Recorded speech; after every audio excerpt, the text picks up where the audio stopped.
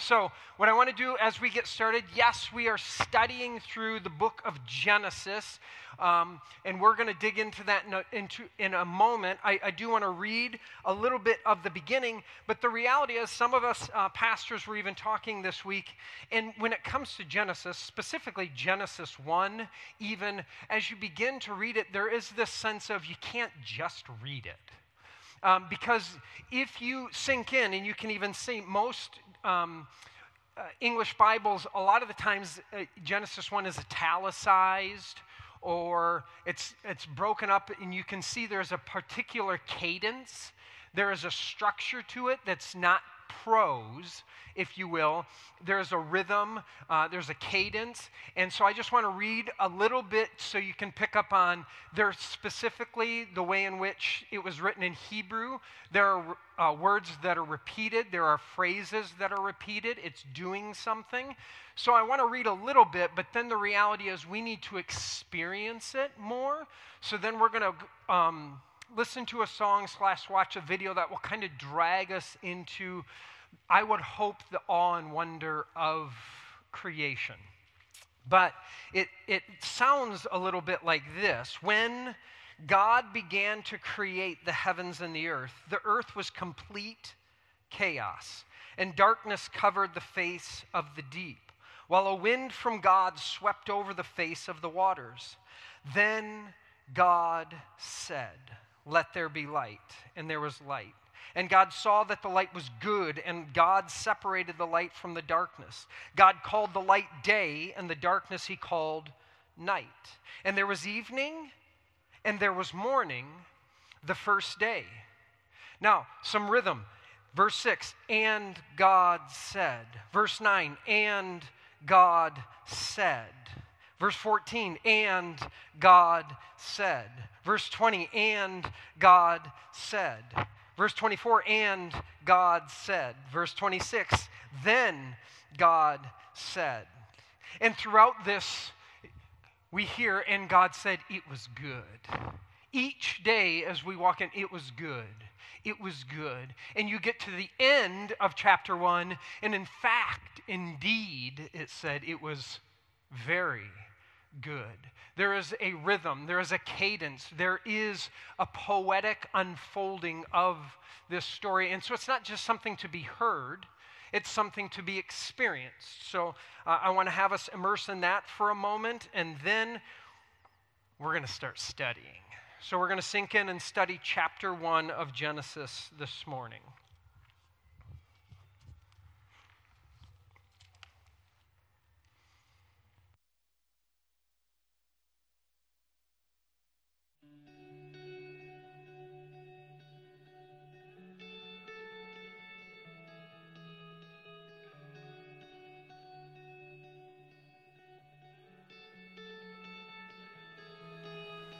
God of creation, there at the start, before the beginning of time.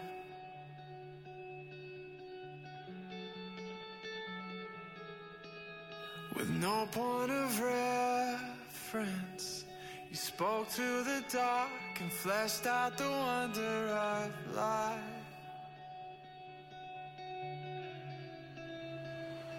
And as you speak,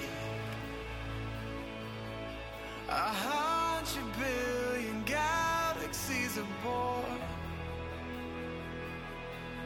In the vapor of your breath, the planets form. And if the stars were made to worship so loud, I can see your heart in everything you made. Every burning star, a signal fire of grace. And if creation sings your praises, so will I.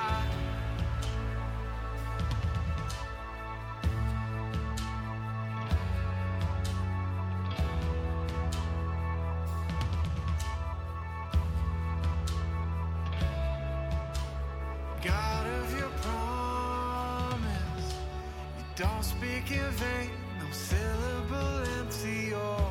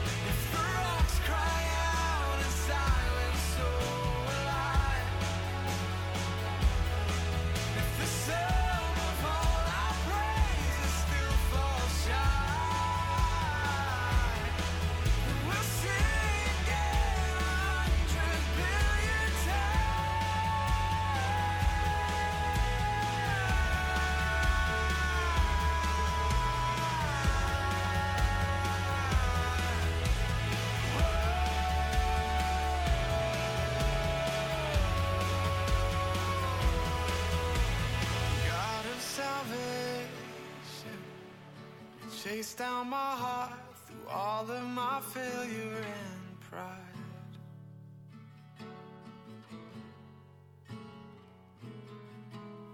On a hill you created, the light of the world, abandoned in darkness to die.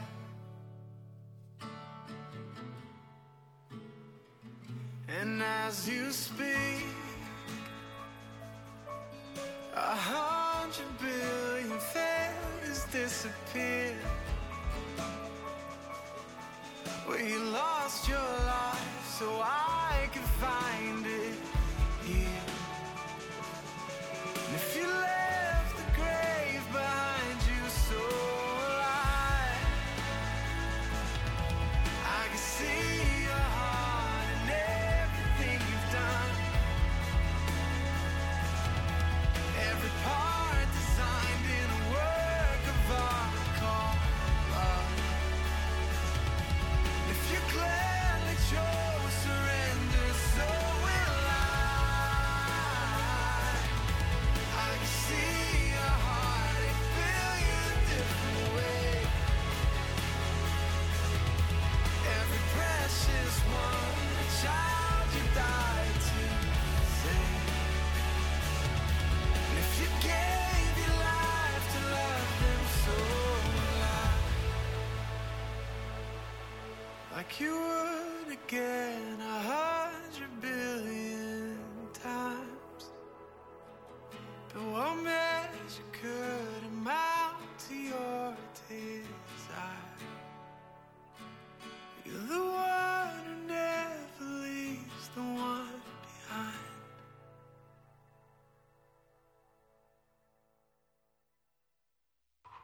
Gracious God, we bless you for the gift of life, the gift of your love, your grace, your mercy, your invitation to know you, to love you in return, to walk with you in this gift called life. May our hearts be open now. May our minds be open now. May we spend time dancing with you as we unpack the scriptures. Father God, may the words of my mouth, the meditation and posture of my heart now bring honor and glory to you and you alone, our Lord, our rock, and our Savior. I pray this in the name of Christ Jesus. And the church said, amen, amen, amen.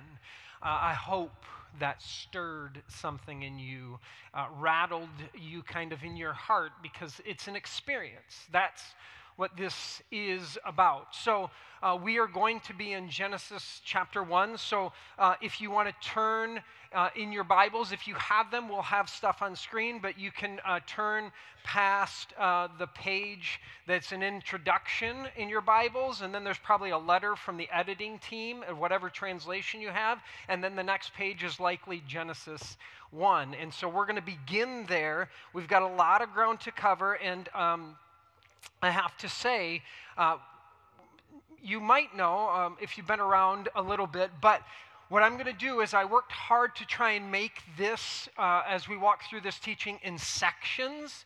And so I'm going to ask questions, and they are not rhetorical. So I want to make sure as we move from movement to movement within the teaching that we're tracking as best we can. So if I say, how are we doing? If I ask, does anyone have questions of this last section? We're going to take time and yes, I have a question. What in the world are you talking about? Whatever it may be, could you please say more about this? Or we're good, fine, nod, cheer, jump up and down, however that may be, but it's not rhetorical. This is meant to be a conversation. This is meant for us to walk out together. So this is not a monologue. We don't want to do that. For me, part of the challenge sometimes is getting up and teaching is I might be talking about something that has been within me, that I have spent lots of time with, maybe years with, and then to get up and talk about, I might go 100 miles per hour because it's like, yeah. And someone might be sitting there going, excuse me? And I don't want to run by it, and I don't want to sprint along. Because a lot of what we're going to be in 2008, I sat in a teaching, and it was an 1-hour-and-5-minute teaching. And when it was done, thousands of people that were at this thing were like, seriously, we're done already? Kind of a feeling. But there were oohs and ahs. There were people audibly reacting to whoa. And for me, when it was done, my heart gave a standing ovation, and it screamed, I knew it. I knew it. I knew there was more. I knew that something bigger, wider, broader, deeper is going on. And so in 2008, it sent me into, I need to dig in deeper. I need to study more. And I began to immerse myself in better understanding the context of the text. And so what that did is it radically transformed the way that I study, read my Bible. It was a big deal, and it was an experience. It wasn't something that I heard. It was something that I experienced, and my hope is that we participate in something like that.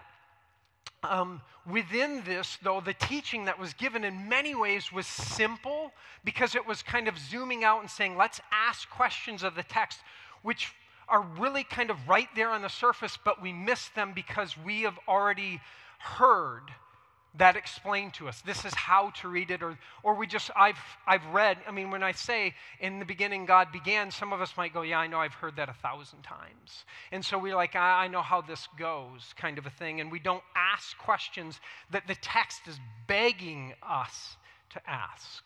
So we're going to do some of that. Because it's really, really important. My hope is that we will all understand, first and foremost, here's my thing, how we read the Bible matters. How we approach the text matters. So my hope is we will live both hungry for and open to the transcendent and intimate wisdom and wonder of the divine. In many ways, this teaching, it helped me, what I experienced, rediscover the beginner's mind, to read and study anew, to ask the basic questions that are kind of staring at us in the face.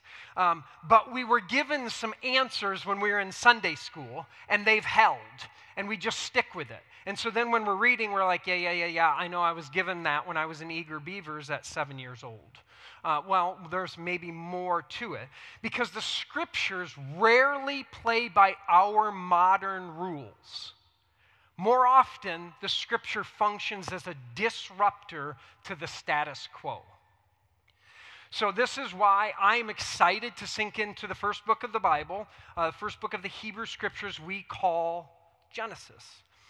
I hope you will take time to read along and read the whole book as we're doing this. Read the book of Genesis as we're doing it. And then I want to hopefully create space for us in our time together so that we can wrestle with this together. Does that sound good? Come on. Now, Genesis begins. Now, I'm going to break it up in sections, but I know we're going to go. Please take notes if you can or if you want, or have the person next to you. You write it down, and I'll talk with you later. Great. Genesis begins an ancient story compiled by the ancient Hebrew people. That's not a small detail. What we call the Bible begins with and is centered on the story of the Israelite people. So the ways and practices of their ancient Near Eastern neighbors and enemies help shape the context in which the story unfolds. On top of that, some rather basic and simple observations need to be named. And although they are basic and simple, we tend to situate ourselves around them. We don't situate ourselves around them because it's not common for the Western American church and the modern church to ask these questions or to wrestle with this. For example, the Bible was not written to us. I know it's simple, but the Bible was not written to us. We can say that it was written for us, but that is vastly different than written to us. Many people begin or only read the Bible with the question, what does this mean for me?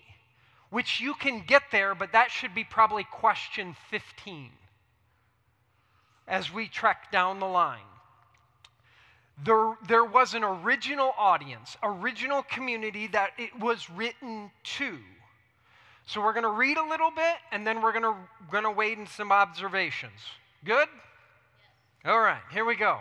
We'll throw it up on screen. First 5 verses. When God began to create, already we got to hang on to that, the heavens and the earth was complete, what? Chaos, key word, and darkness covered the face of the deep, while a wind from God swept over the face of the waters. Then God said, let there be light, and there was light. And God saw that the light was what? Come on. And God separated the light from darkness. God called the light day, and the darkness he called night. And there was evening and there was morning the first day. That right there is an entire teaching series. And there was evening and there was morning the first day. Now, I've got some Hebrew words circled in there that we might not get to. Maybe we will with that. But that's a big deal. That would shape already how we read this text and how we understand it. Genesis opens with the Hebrew word Bereshit. Go ahead and say Bereshit. Bereshit. Now, that we translate as beginning. The word is followed by the word Elohim. Go ahead and say Elohim. Elohim we translate as God. And then that's followed by the Hebrew word bara. Go ahead and say bara. Bara, we translate it as create, but here's the thing. It's only used a few times in the Hebrew scriptures, and bara is only used of God doing. God does bara. So that's how it's used. But then when we translate it, the Hebrew reads, when God began to create. That's how it is translated. So this is a story about beginnings, raising rather significant questions for us Western readers who have been taught to read and understand every word of the Bible literally, oftentimes, rather than literarily. There is a style, there is an actual, the language that it was in, the style, the genre, if you will, that it was written in, actually asks different things of us. So when we're taught to read it literally, there are things that are going to be very problematic very quickly. What kind of literature is this, Genesis 1? How does the context, structure, and style of this ancient Near Eastern literature lead us to read and understand Genesis? Is this meant to be read literally? How are we to approach this book? It begins with chaos that is formless and empty. These are the words that it means, formless and empty. With darkness covering the face of the deep, that raises the question, is the deep different than water? Notice those were different things. Does that matter? How is there light? Anyone else think this? How is there light and then evening and morning before the sun and moon are created? Sun and moon are not created until day 4, yet somehow we're saying there was light. So is light different than sun and the moon? And, yeah, and all of this comes into being by way of this God speaking. Is that an important detail? Just those questions alone might lead some people to go, do I really want to wade into this crazy old story? Because what does this have to do with my life today? And here's what I would say. In light of the intense division in our society, the increased bashing and crushing of people via social media, and the paradox within the amount of resources we hold and have access to in our country, yet we are the most depressed and stressed people on the planet, I think this ancient story could not be more relevant for us today. And if you are asking, really how, well, then giddy up. We'll sink in. As I said last week, what is known as the Torah or the Pentateuch, or the 5 books of Moses, which we know as Genesis, Exodus, Leviticus, Numbers, and Deuteronomy, these come into form, and this is really important, as we know it, as we have it. That took form. It didn't happen until after 539 BCE, before Common Era, BC. After that time. It was not written from scratch at that time, but it was brought together, compiled through what they had in some written stuff, and a lot of oral traditions and oral stories that were collected. That's how they took it. So we don't view this work as one person telling a story. Rather, it should be seen as a remix that has selected pieces put together in a fresh way to tell one story. The timeline of after 539 BCE is really important because it was in 586 BCE that the Babylonians, the global military superpower at that time, marched into Jerusalem, bulldozed the Hebrew people's temple, which is the house of their God. Then much of their population was taken captive and brought to Babylon, which is known as the Great Exile. In 586 BC, the people of Israel then looked around. Imagine you're these people. They looked around. They have no land now. They have no king, and they have no temple, which for them would raise the question, no land, no king, no temple. Who are we? Who are we? That's the question they're asking. So in clear terms, what we have here is not an ancient journalist having an eyewitness experience and writing it all down, assembling it so that we have historical facts. Because, of course, the point is not to argue with religious people that religious people hold all the facts. Nope. When I say it's not about recording perfectly all the facts, that is different than whether or not this story is true. Those are different things. Are you with me? And when I say that truth is far more the point, and when they're telling the story, the goal is truth. Yes. The ancient Hebrew people have real questions of God, though, in light of this very raw exile to Babylon. They're in exile and they have questions. Did God break the divine promise and abandon us? It's here in exile, under the boot of empire of Babylon, that the Hebrew people start doing some soul searching. They begin to recall, and now what they're going to do in Babylon is collect their history in light of the national tragedy that has befallen them.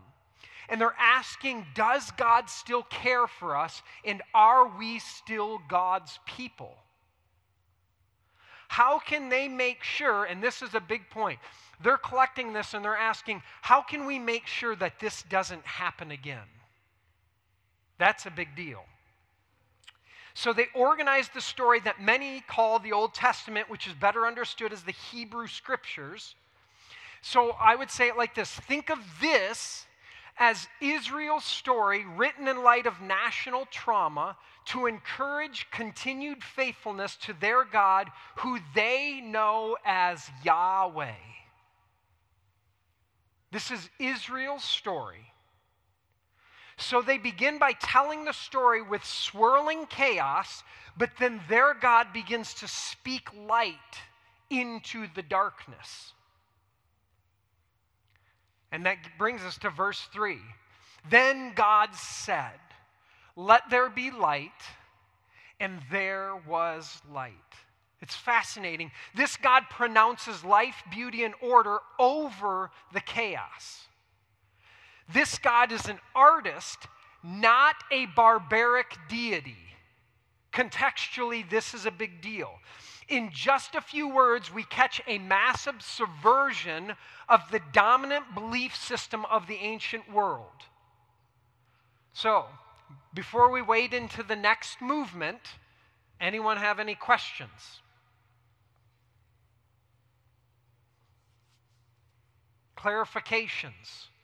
Otherwise, we're going to go to our next kind of movement within this. All right? We'll go. We'll have lots of time for this.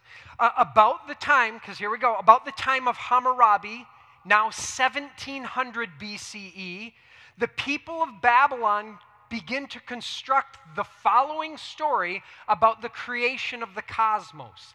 1700 BCE, by the way, would be earlier, understood earlier than the time that we would know of Genesis. The name of this creation story is called the Enuma Elish. Go ahead and say Enuma Elish. Now here's the thing. It comes from the first two words of the poem, which mean when on high. Sound familiar? Genesis, the word we get, comes from the beginning of that poem. Well, interesting, the Enuma Elish does the same. When on high. The story explains how the Babylonian gods came to rule over the Sumerian gods, but this, of course, is how the Babylonians told it. The Sumerians have a different version of the creation story. And how we have come to better learn this ancient story of the Enuma Elish is a relatively new discovery. They found 7 tablets, the 7 tablets that tell the story. They were recovered by English archaeologist Austen Henry Layard in 1849. They were found in fragmentary form, and they were able to put them together. We have some pictures. So these are the tablets that they found in replicas. They found these 7 tablets, and we were able to put together this creation story, which they had already had pieces of, and now they're like, now we can put it together. He found it in the ruined library of Ashurbanipal at Nineveh, which is in Mosul, Iraq. This provided scholars the ability to piece together, literally, this ancient creation story. So what we're going to do is I want us to read my brief but thorough summary of the Enuma Elish.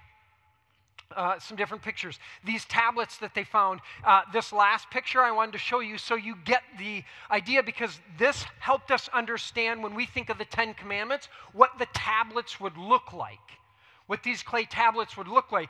And how many of you, because we saw Charlton Heston, Moses, right? And we watched this thing, and he's got these, and you're like, wow, he's really strong to carry these big, giant things. Real quick, last picture. It's next to a ruler. Do you see how big it is? We're in centimeters. By the way, these tablets in which they have the entire story on were little. So less than Moses doing this is probably Moses doing this. There's small tablets in which they're writing on. Just fun, but it's fascinating when they find them. They go, oh, okay, this is how they did things. I think that's kind of interesting. Now, ready? Here we go. The Enuma Elish begins when the earth and sky are without names. Now, within that, think of the opening of the Gospel of John. In the beginning was the Word. We'll just start that way. Apsu, the first god father, and Tiamat, the first god mother, who is also known as Chaos, mix their waters together, so that we're PG, to create a second generation of gods. This is how the story is told. Ea and his brothers. But these young gods make so much noise playing that Apsu wants to kill them. This is the story. This is how it's told. Now, you have to remember, at this point, I think this is why we built houses. Just so we could say, kids, you need to go outside and play and make noise. But here, they don't. So this is how their story is told. These young gods make noise. Apsu wants to kill them. So Tiamat warns her son Ea of the danger, and then Ea kills Apsu instead. So Ea becomes the new chief god. With his wife, Damkina, Ea has a son, Marduk, the third generation of the gods. Ea and Damkina give young Marduk the wind to play with, but he uses the wind to make tornadoes and dust storms, disturbing his grandmother Tiamat, who's made of the earth and the sky and the land, if you will. So she is understood as the earth and sky, so Marduk turns his grandmother's body into dust storms. Quite a twist in the story is what I wrote. That's just me having some fun. You got to when you're writing these things down. This is my note. So, younger gods, still inside Tiamat's body, convince Tiamat to take revenge for Ea killing her husband Apsu. Tiamat, with her new husband, Kingu, create monsters, think the Greek Titans, to help her, and a great war starts. But in the end, Tiamat loses. Marduk becomes the new king of the gods. Marduk fillets Tiamat's body into two halves, and with one half creates the sky, and with the other half creates land, or the earth. And out of Kingu's blood, Marduk makes humans, makes humanity. By slaying the watery chaos and making the habitable world, Marduk was acknowledged as the high god, the god above all gods. This is how many of the ancient creation stories were told, with a cosmic battle between warring gods and the creation of the cosmos going to the winning gods. And then humanity was created and then enslaved to do the bidding of these angry, violent gods. So, I would say it like this. Other creation stories have humanity as kind of a burden. Genesis speaks of humanity as a blessing. This is a brand new story in the history of the world. Everyone would go, wait a minute, what is this story doing? This is so very different. Babylonian people told their story every year at the great festival of the New Year in the springtime, when they believed the world started anew every single year. Now, as mentioned, when the Hebrew people are constructing what we know as Genesis, it is while they are in exile under the boot of the Babylonian Empire. That's when they're constructing this. So hopefully you noticed in the Enuma Elish, in their creation story, that there are some things that Genesis sounds similar, correct? And then there's some significant differences. Hopefully you picked up that the Enuma Elish sounds a bit like a soap opera, or maybe like the original idea for the Jerry Springer show with these warring gods, right? That's what's going on. And there are many gods, which is, again, the common thing. In the Genesis account, there is one God, and this God is benevolent. It's a brand new story.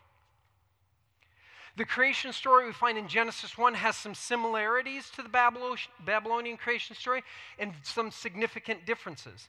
In Genesis 1, the creator God acts as more of an artist, creating with love and passion, calling the divine artwork over and over, it is good. It is good. And in the Genesis creation account, humanity is empowered to steward and guide creation forward. So this God doesn't enslave humanity. Rather, this God creates humanity and says it's good, and then endows humanity with the ability to be fruitful and multiply. The Genesis story is one of harmony, creating peace out of and over chaos. The divine poetically speaks creation into being and then says over and over, it is good. Now, the Hebrew word for good is a really important word for seeing how this story moves forward. That Hebrew word is the word tov. Go ahead and say tov. Tov. Now, here's the thing that's important. We tend to think of good, we hear good, as fine. Right? Our idea of good is, it's fine. It's at least not bad. But tov in the Hebrew carries the fundamental meaning of becoming. It's a generative word, which is to say, this thing, whatever it is that is good, is becoming. It means it's just getting started. Really important. Can you see how that fits in the Genesis account? God created and said it's good, it's becoming, it's just getting started, it's going to become more, it's endowed with something that's going to keep going. You see how that's a big deal? Are you tracking? Good. So this Genesis God is life-giving in the context of all these other gods who are life-taking. Other gods enslave humanity. This God creates and liberates humanity, unleashing humanity to keep becoming all that they were created to become. This is how the story begins. It is all Tov. It's good. This is the Christian story. And so my question is this how you've heard the story? Have you heard or experienced this buoyant and beautiful story like this? If not, then welcome home. Welcome to beginning the story with Tov. The story starts with good. Do you see how we read the Bible and how we tell the story of the Bible matters? How we do this matters because it begins with Tov. It is good. Okay, before we go, we got our next movement. We're cruising along, actually. Any questions? You don't have to raise your hands, but the Enuma Elish, new for people? Many creation stories, new for people? I know, understand, in the church you might go, there's a creation story. Well, there's actually all kinds of them. One lasted, one holds, one continues to move about, others were literally buried in the dirt. Now, what we find in the first 2 chapters of Genesis is far more than just creation. They also provide a summary, and this is a big deal, of Israel's story. I know we read it and we think creation, but it's also a summary of Israel's story. Ready? If you're taking notes, Adam is created out of the dust and then placed in a lush plot of land called the Garden of Eden, known as paradise. God's dwelling place. God's one rule: don't eat from the tree of the knowledge of good and evil. Ready? So, obey and you dwell with God in paradise. Disobey and you will experience death and then exile. Okay? I would summarize this. Obey and you stay. Disobey and experience exile. That is how the beginning begins. But here's the thing. Israel's story follows that pattern. So listen to this. God delivers the Israelites from slavery, creating a nation out of the dust of Egypt. Then God places Israel in a lush land, Canaan, also known as the Promised Land or Paradise, a land flowing with milk and honey. God gives them basic instructions we often call the 10 Commandments. The invitation to the Israelite people now in becoming a nation is this: obey and you stay, disobey and be exiled. Sound familiar? The birth of the Israelite nation happens in the midst of warring gods. What we'll learn as in Genesis 2, we're going to get into this next week. In the beginning, in Genesis 1, it just says God. In the English, it speaks of God creating. In Genesis 2, it's going to switch to the Lord God, which is Yahweh Elohim. We'll talk about what that means, though. But here's the thing. You have Yahweh Elohim in Genesis 2, and then what you're going to have is this Yahweh Elohim will be versus Pharaoh's God of Egypt when you get into that in the Exodus story. In this war is depicted as what we know as the 10 plagues, right? We go, oh yeah, those plagues. Here's the thing. Each one of those plagues actually functions as a symbol to the ancient Egyptian gods or the Near Eastern gods. They're not random because you're like, what's the deal with water turning into blood? And why frogs?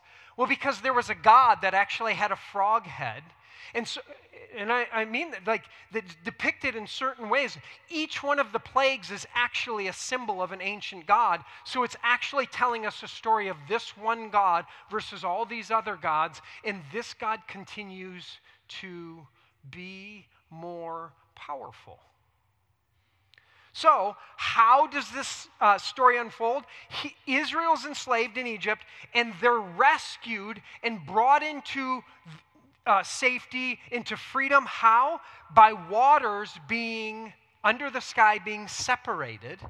Chaos being separated, right? Split into two, we call the parting of the Red Sea, to reveal what? The dry ground below, which is a replay of Genesis 1. Are you with me? Then the God who tamed chaos to create the cosmos in the beginning also tamed Pharaoh and his God to create Israel, God's people. All right, got that. Are we ready for our next thing here before we go to our next movement? Questions? Comments?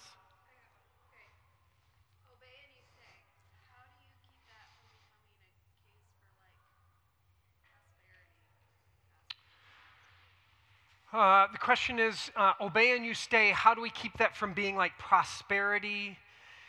Because our idea of almost like a reward system, we think of that, ooh, obey and I'll give you a treat. When it was rather understood, this idea of you all have been enslaved for hundreds of years. You do not understand what it means like to live in community. You have no idea how to do this. You wake up and you make bricks for someone else. That's all you do. You don't have to actually live in community. Now we're going to create a community out of you. Let me give you basic instructions on how to be human with one another and how to do life with one another. If you do that, there is harmony. If you do that, I dwell with you and we become one. If you don't do that and you are selfish, greedy, if you want to do your own thing, whatever it may be, if you choose self-gratification would be the scripture's use of it, then we're going to have to exile you. We're going to have to give you a timeout because you are not functioning well together. And God says, I need to move in this direction. I'm not doing that because I'm mean. Parents, we know this. I'm doing this because I would like this house to stay together. And I don't want you clawing each other's eyes out. So there is not this, hey, do this and I'll give you lots of stuff. But do this and we can continue becoming all that you were created to be in community with one another. Thank you. That's a phenomenal question. Good. Okay. Any others? It's great. Helpful. Okay. Now, our next big movement, as the new, or I would say the Second Testament, what we know, opens, here's the things, that the language we get. After 430 years in exile, that number, by the way, aligns with the number given of how long they were enslaved in Egypt and then wandered the desert, right? Before they become a nation, like step in and then they come into the promised land and become a nation, essentially are reborn or born into a people now. We have 430 years, and then this Second Testament opens with what? The birth of a son known as God's son. In Israel, how is Israel referred to in the Hebrew Scriptures? As God's son. Right. So this is how it is open. A baby is born. In other words, God acts. He speaks into what is chaos. And then we move to Jesus' baptism story where it says, we'll put it up on screen, I think, and when Jesus had been baptized, listen to the language, just as he what? He came up out of the water. Suddenly the heavens were opened to him, and he saw God's Spirit descending like a dove and alighting on him. Matthew here is saying, please pay attention. You should be thinking about Genesis 1 when you see this picture. The Son coming up out, the Son Jesus coming up out of the chaos, and the dove alighting on him. And oh, by the way, the language of dove there, the word is flutter above. It's flutter, and in the Hebrew, in the Genesis 1, they're the same word. What does it look like for Spirit to hover above the chaos? What we have here is a picture of Spirit hovering above Jesus as he's coming up out of the chaotic waters. It's a picture. It's a picture of what's going on here. So this story echoes Genesis 1, Spirit hovering. Jesus is anointed to bring order out of chaos, mirroring his people's creation account. I'm going to fulfill, I'm going to step into, I'm going to do what was begun so long ago. Okay? These stories, and you will find, are consistently about God creating harmony, peace, and goodness out of chaos. God enters the chaos and creates and then says, this is tov, it's good. Rescue from slavery and exile. This God is good, and this God rescues, this God saves, is how it is. And oh, by the way, the name Jesus means God saves. That's what this God is doing. I would call this good news. And oh, by the way, I need this. How about you? Does anyone need the God who creates goodness, peace, harmony out of chaos? Anyone? The first time I went to Israel, I had a ring made that said Shalom Me Tohu, which is peace out of the chaos. And I got home, and the first week that I was back in the States, I went to one of my son's little class parties, and it was at a swimming pool thing, and we had to put our stuff in the locker room, and my ring got stolen a week after I got back out of my locker. They stole my socks, my drawers, and my ring. And I had to sit there, and oh man, I was mad. I was mad, but then I also thought, someone took a ring that says peace out of chaos. How interesting. Then this past May, when I was in Israel, I got a new ring that says peace. In Hebrew, peace over the chaos. Yeah, because that's the story. That's our story. That's the movement of this story. Redemption, I'll take it. I would say this, for us then, we're reflecting already, there does not exist a chaos that is too big or too ugly for God to conquer and create good out of. Your mess, no matter the size, is not too big for God. There doesn't exist a slavery that we can find ourselves in that God can't rescue us from. This is God's story. Are you with me? Do you see when I say this matters for how we live today? There is something deeper, bigger, more going on, and it ought to reverberate within the depths of who we are. Hoo-wee. Okay, how are we doing? Okay, the story then continues by God calling this rescued people, we're almost done, people to step into the world. Whew.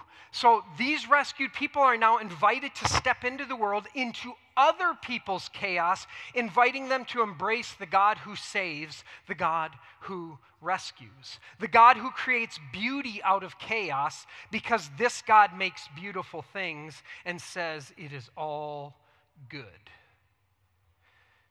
Okay, that's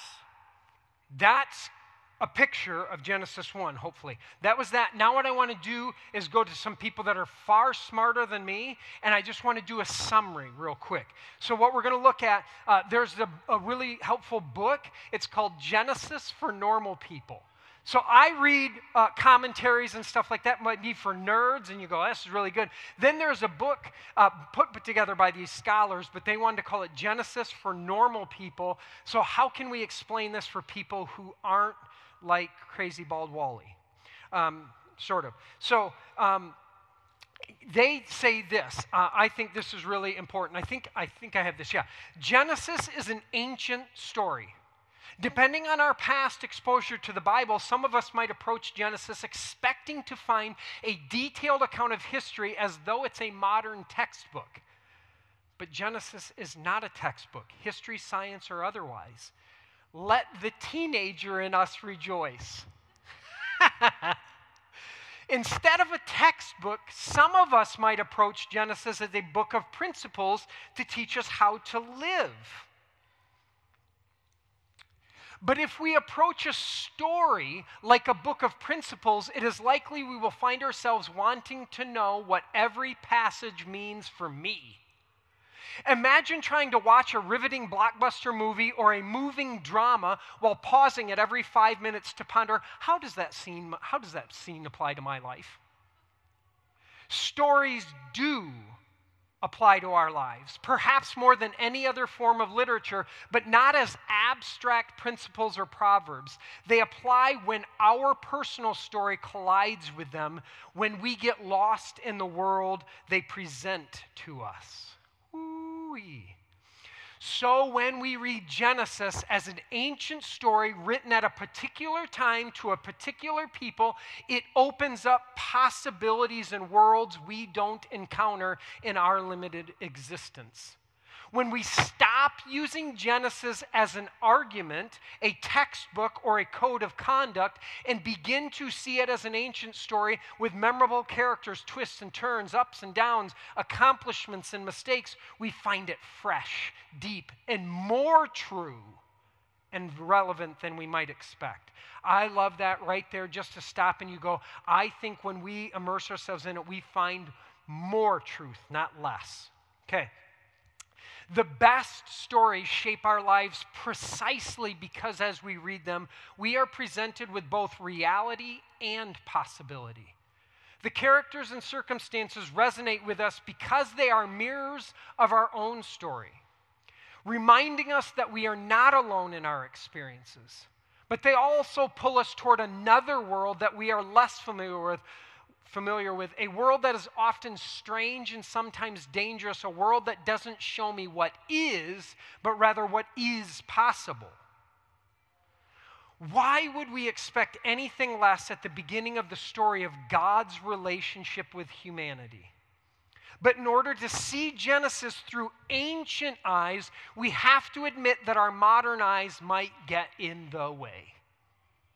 The original context helps us suspend our 21st century gaze and allow us to enter a new way of looking at the world. Peter Enns, Jared Byas, The Bible for Normal People. It's a really thin book, but it is really helpful. Now, real quick, what I want to do is they give a fantastic analogy. I had a bunch of analogies and go, they do it better. So, as an analogy, think of the American Declaration of Independence. This document established America's national identity and was written at a time of crisis to oppose their British oppressors. If you didn't know that background, it would be difficult to understand why the Declaration of Independence sounds like it does. Imagine an archaeologist unearthing the Declaration of Independence 5,000 years from now without knowing anything about America and its fight for independence. Without a working knowledge of what the colonists were opposing, the words of their declaration lose a lot of their force. In the same way, when we see that the Pentateuch, first 5 books of the Bible, Israel's constitution, is partly written as a theological response to Babylonian captivity, some important pieces then fall into place. Are you with me? You see how helpful that can be? That's immensely helpful when confronted with the question and rather static argument of a literal Genesis 1. How also we can address this, some of you may know the name Ray Vander Laan. Bible teacher for many years, led trips to Israel and Turkey and around the world, Bible study trips for years and years and years, and just recently retired leading trips to Israel. Well, he has this fantastic story of how he went to a rabbi and he asked the rabbi, do you think the world was created in 7 literal days? And the rabbi responded with, I never thought about that.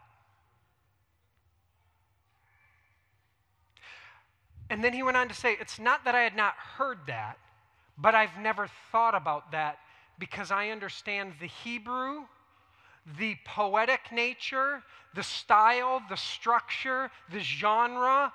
That's not the questions we are talking about. That's not what this thing is trying to tell us. This isn't about how creation was put together. It's trying to tell us who this God is and what this God is like. Are you with me? And Ray was like, could you say that really loudly? And in fact, I'll give you a microphone that goes throughout the world. Now, one final nugget, which I hope functions as an invitation to see how this impacts us more and more and how we live and move and have our being today. What we see in this story is that God tamed the chaos. Genesis is Israel's story about who is responsible for taming the chaos. And how does this God tame the chaos? First, where it says there is no form, God will make habitable space, ordered space. Then where there is emptiness, God will fill it. So real quick, when it said in the beginning God created and it said there was chaos, the Hebrew phrase and its intention, it's going to sound fun. That's how Hebrew is so that you remember it. The chaos or wild and waste or formless and empty, depending your translation, is tohu vavohu. Ready? Tohu. Va. Vohu.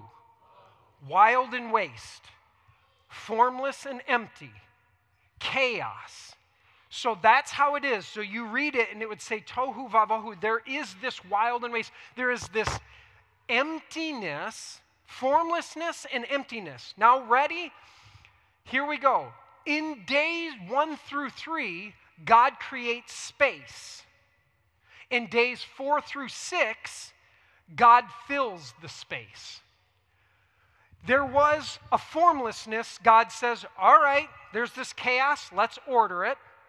Oh, and now what we're going to do is spend the next bit filling it with things that I would say are good. So, hypothetically, let me give you an analogy. Imagine the dining table begins to collect the kids' lunch boxes from after school. Maybe mail gets tossed on it. Homework is strewn about. A ball from the garage is set down and left. And then the household begins to grumble for dinner.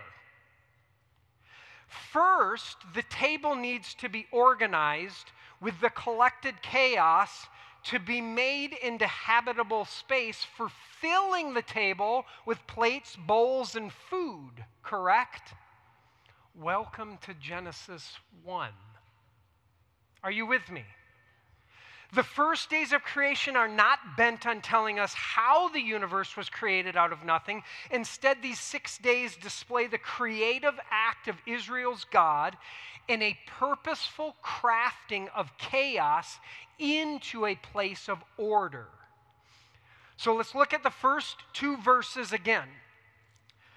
When God began to create the heavens and the earth was complete chaos, tohu vavohu, and darkness covered the face of the deep, while a wind, the Hebrew word there is ruach, could be spirit, because it's wind, it's breath, it's spirit. That Hebrew word ruach means wind, it means breath, and it means spirit.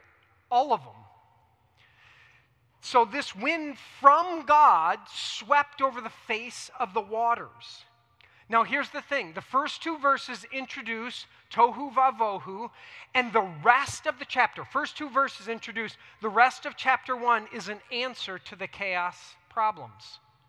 Oh, we should address that. A good example for not treating this ancient poem-style literature as a textbook, ready, is when God separates the light from the dark on day 1. But the sun, moon, and stars are not created until day 4. And guess what? Us modern people, what do we know? The moon doesn't give off light, does it? It reflects light. Already, are you going, wait a minute. And it says, ready, there was evening and there was morning. That word evening in the Hebrew is erev, and it means sunset. And there was morning, bocher, means break of dawn, the first day. So on the first day, there is a sunset and there is the break of dawn, sunrise, before the sun was created. Unless, of course, that's not, even in the Hebrew language, is saying, if that's what you're hung up on, you've missed the point. It's right in the Hebrew language, which is why the rabbi said, huh? Never really thought about that. It's as if the Torah writers are putting this whole thing together several thousand years ago as an ancient Near Eastern poetic writing style and not treating it like a science textbook or literal history book. Rather, it is a poetic retelling of an ancient people's story to help us to discover the truth that is far wider and deeper, that is transcendent yet wildly personal and intimate all at the same time. In Genesis 1, we begin with chaos, and by the time we get to the end of Genesis 1, we have sky, land, and sea, and all the things that fill those places and spaces. Chaos is ordered and the cosmos is filled. It's brilliant.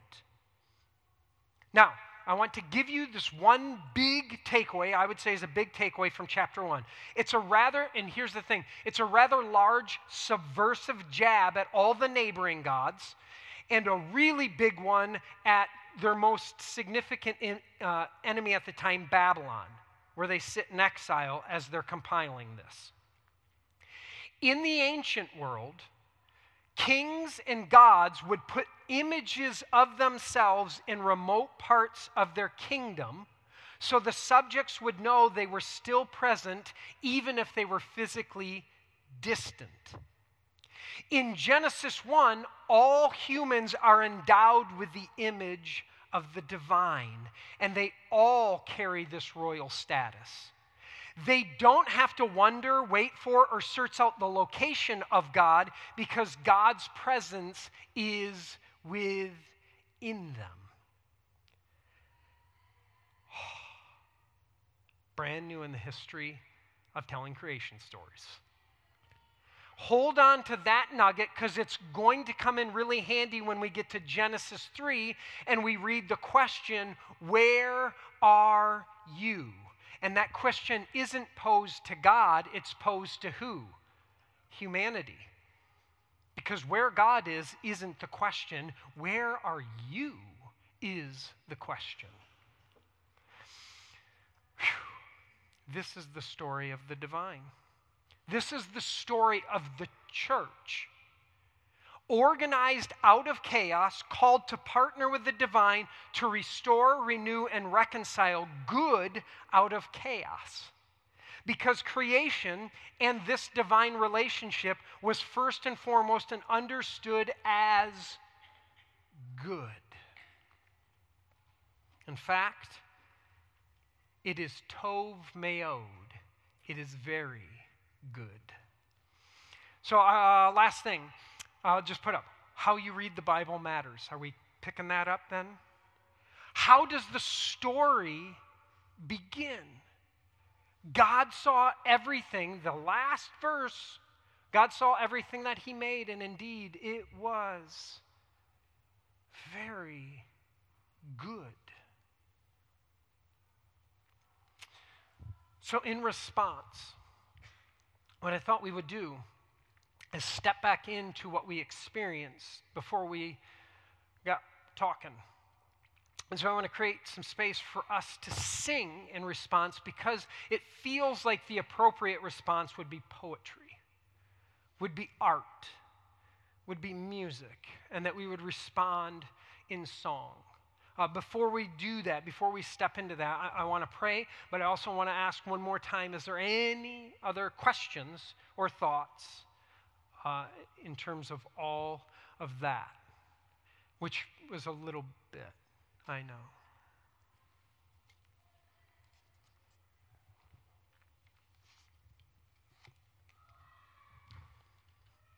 All clear? Because next week I'm going to actually sit down and you all are getting up here and you're going to have to organize how you're retelling all of that. But you guys will figure that out during the week.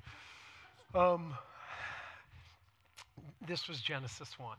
Do you see diving into Genesis? We're going to have so much fun. I can't wait for next week.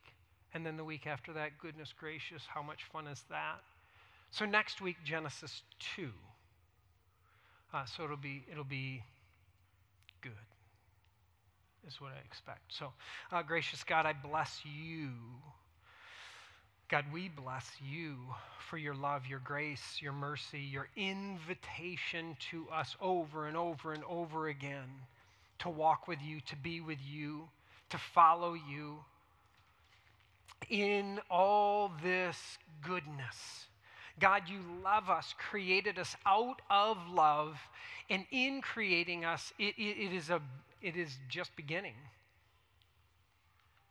It's becoming. And we want to become who we were created to be in you, through you, with you, which we trust is good news for our lives, but certainly for the surrounding world. So I bless you, God, for this, for meeting us right where we are, loving us as we are, but always with your love, your grace, your mercy, your truth. You're growing us up. You're moving us along. What a gift. May we take this moment. May this be an expression of our heart, our response, our yes to you. Pray this in the name of Jesus. Amen.